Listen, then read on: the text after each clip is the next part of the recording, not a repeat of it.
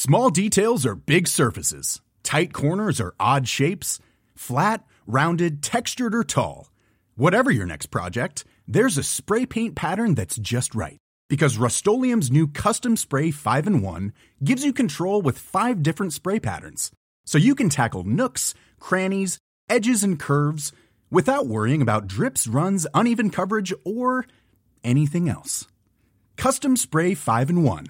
Only from Rust-Oleum. Ready to pop the question? The jewelers at BlueNile.com have got sparkle down to a science with beautiful lab-grown diamonds worthy of your most brilliant moments. Their lab-grown diamonds are independently graded and guaranteed identical to natural diamonds, and they're ready to ship to your door. Go to BlueNile.com and use promo code LISTEN to get $50 off your purchase of $500 or more. That's code LISTEN at BlueNile.com for $50 off. BlueNile.com, code LISTEN. What would a no-deal Brexit mean for your finances? Fears are growing that politicians will fail to thrash out a deal to leave the EU before the deadline of the 29th of March next year.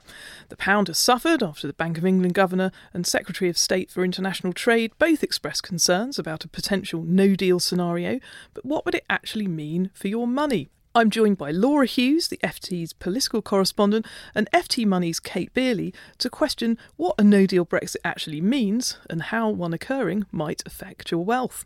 If you're about to jet off on holiday, one immediate consequence of all of the gloomy Brexit talk is that the pound in your pocket will buy considerably fewer euros or dollars. Amy Williams from FT Money is here to reveal where you can get the best deal on your travel money. And if it's all getting too much, would giving away your possessions help free your mind? Jason Butler, our Wealthman columnist, has been looking into the benefits of decluttering. Welcome to The Money Show, the FT's weekly podcast about personal finance and investing. I'm Claire Barrett, FT Money editor, bringing you all of this week's money news. Last week, the Bank of England decided to raise interest rates for the second time in only a decade.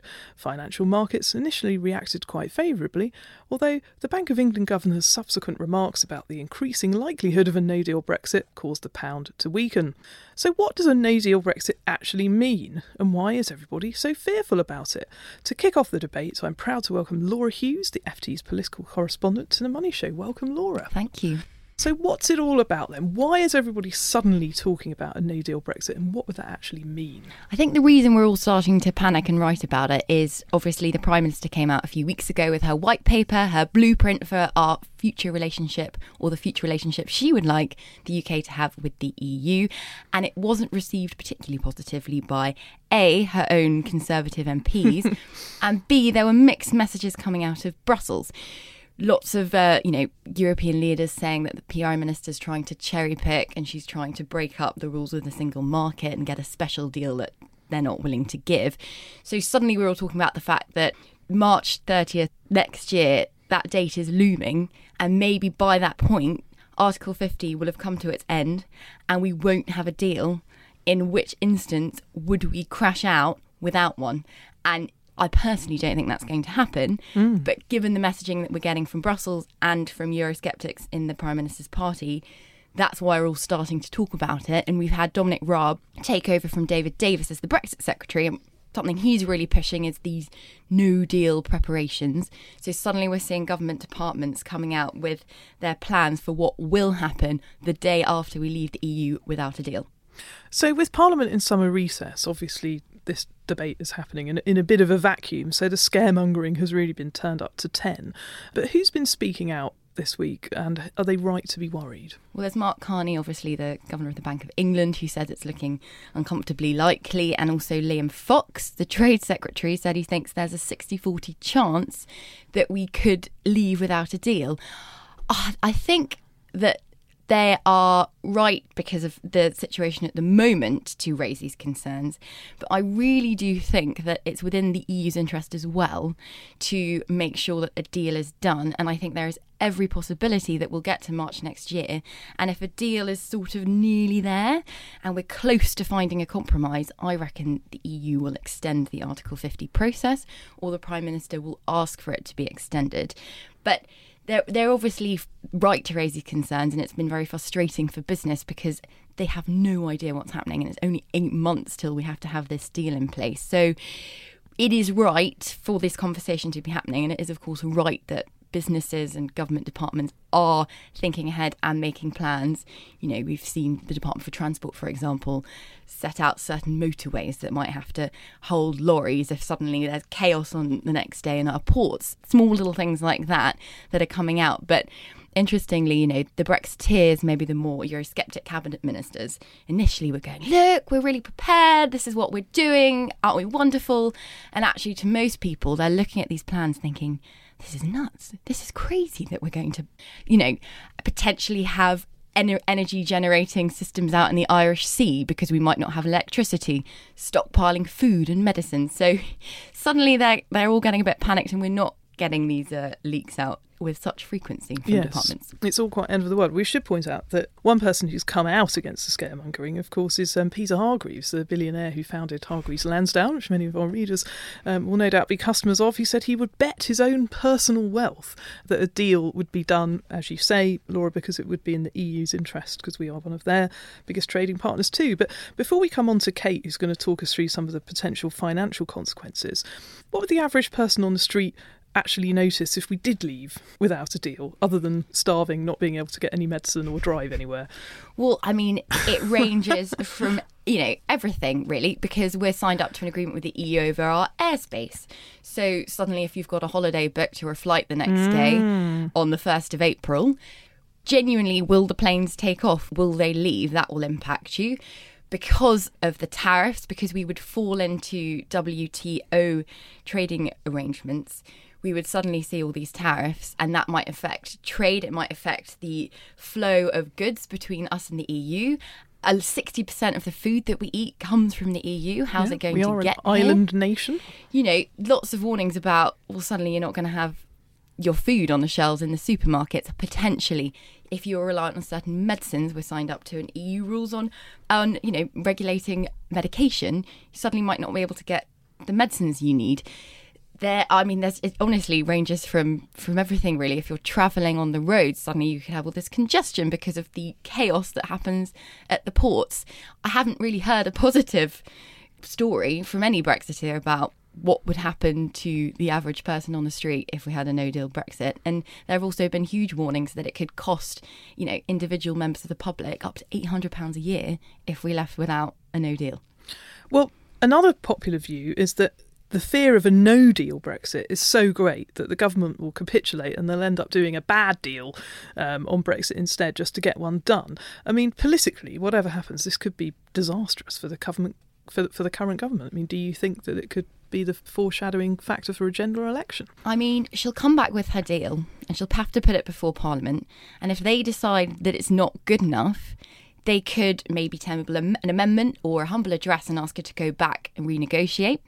They could reject it out of hand.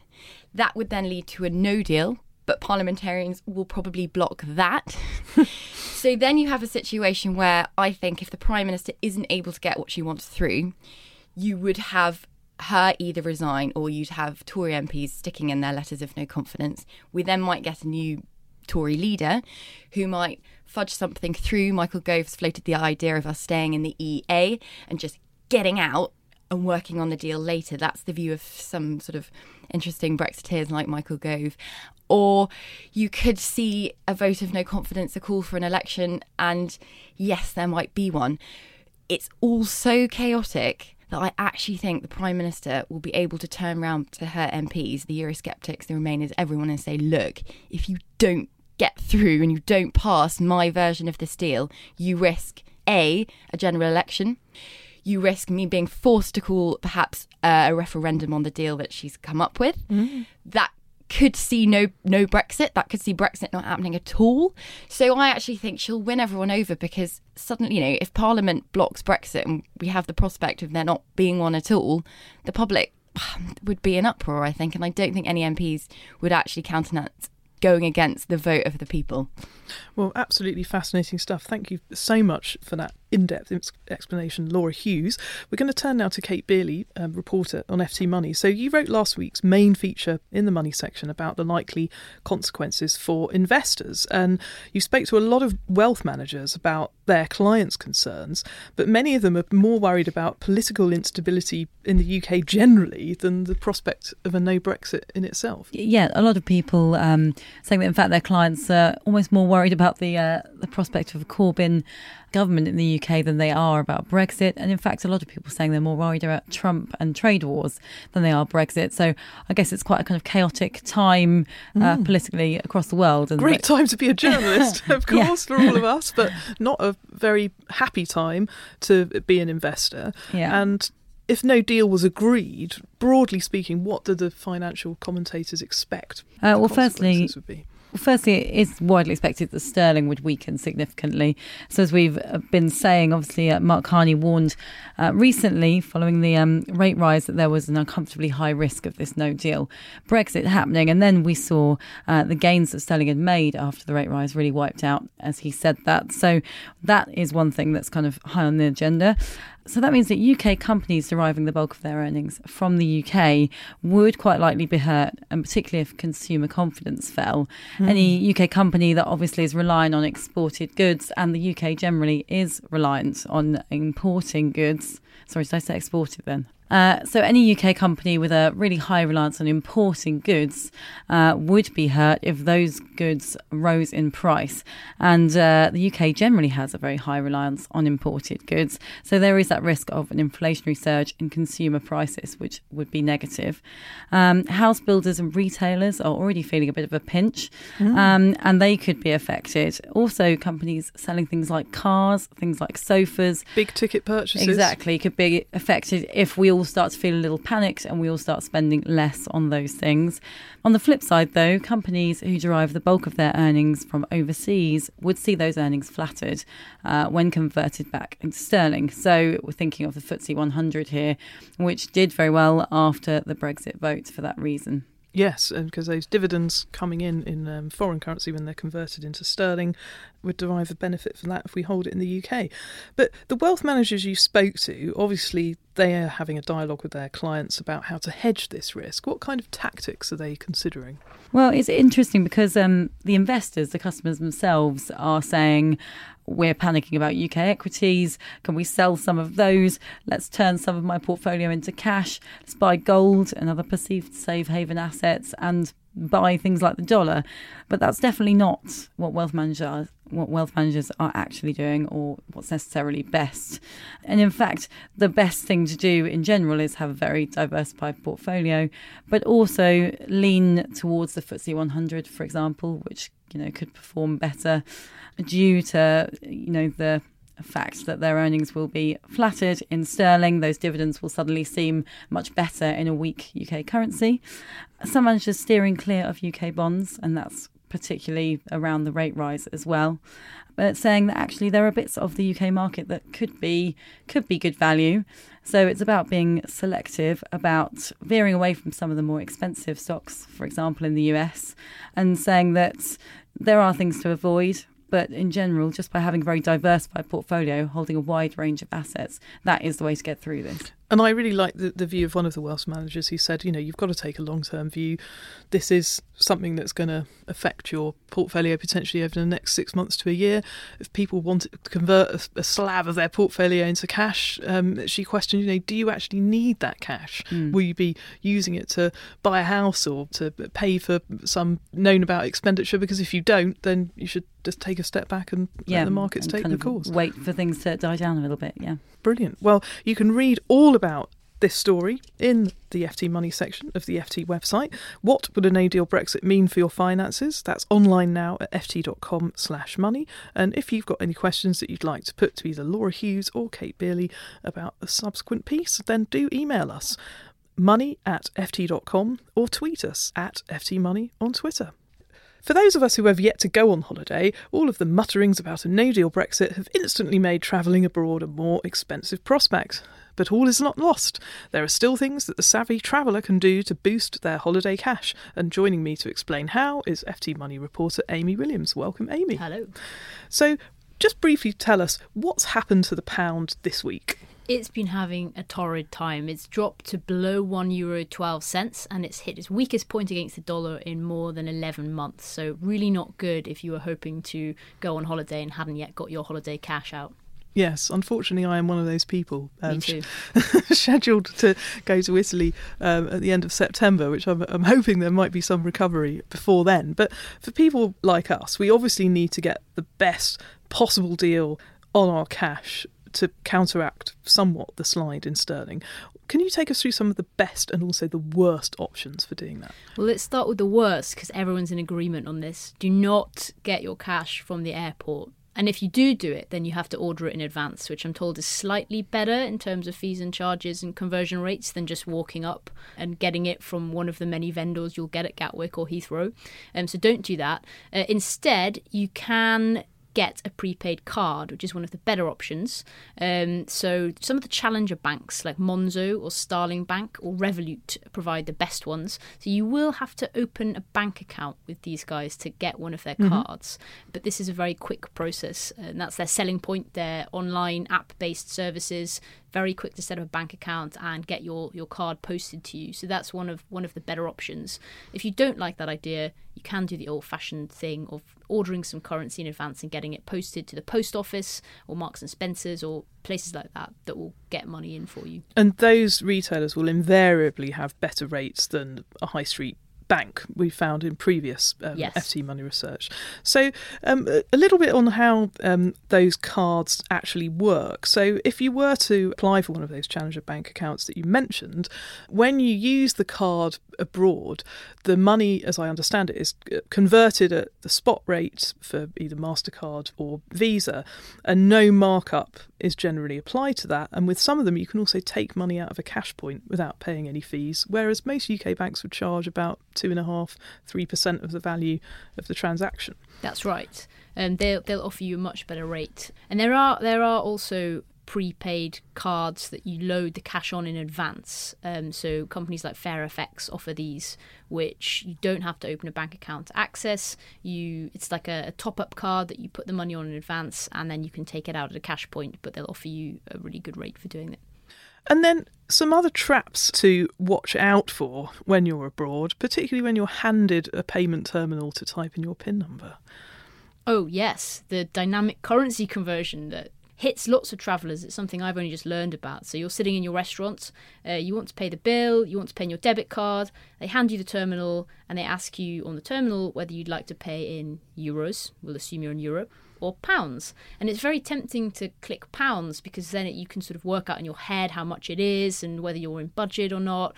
But if you do that, you tend to be hit with a massive hidden charge, and you just don't want to go there. So always pay in the local currency and keep it in the local currency at all times. Yeah, certainly. And FairFX did some research for us a couple of weeks ago where I think they said that the average conversion rate set by the retailer or the restaurant owner is normally way worse than the 2.5-3% that you'd have to pay with your bank. Obviously, the terminal will tell you how much, but you probably won't want to get out your calculator and work out the difference. So that is a very good trap to watch out for. But also, there are some credit cards around which FT Money readers are fans of that you can use again to pay for things fee-free abroad, and in some cases take out cash from a cash point. But there's a hidden worry about doing that. There is. I recently learned this myself. If you take cash out from a cash point using a credit card, it can negatively affect your credit rating. And this is because it gets registered as a cash advance,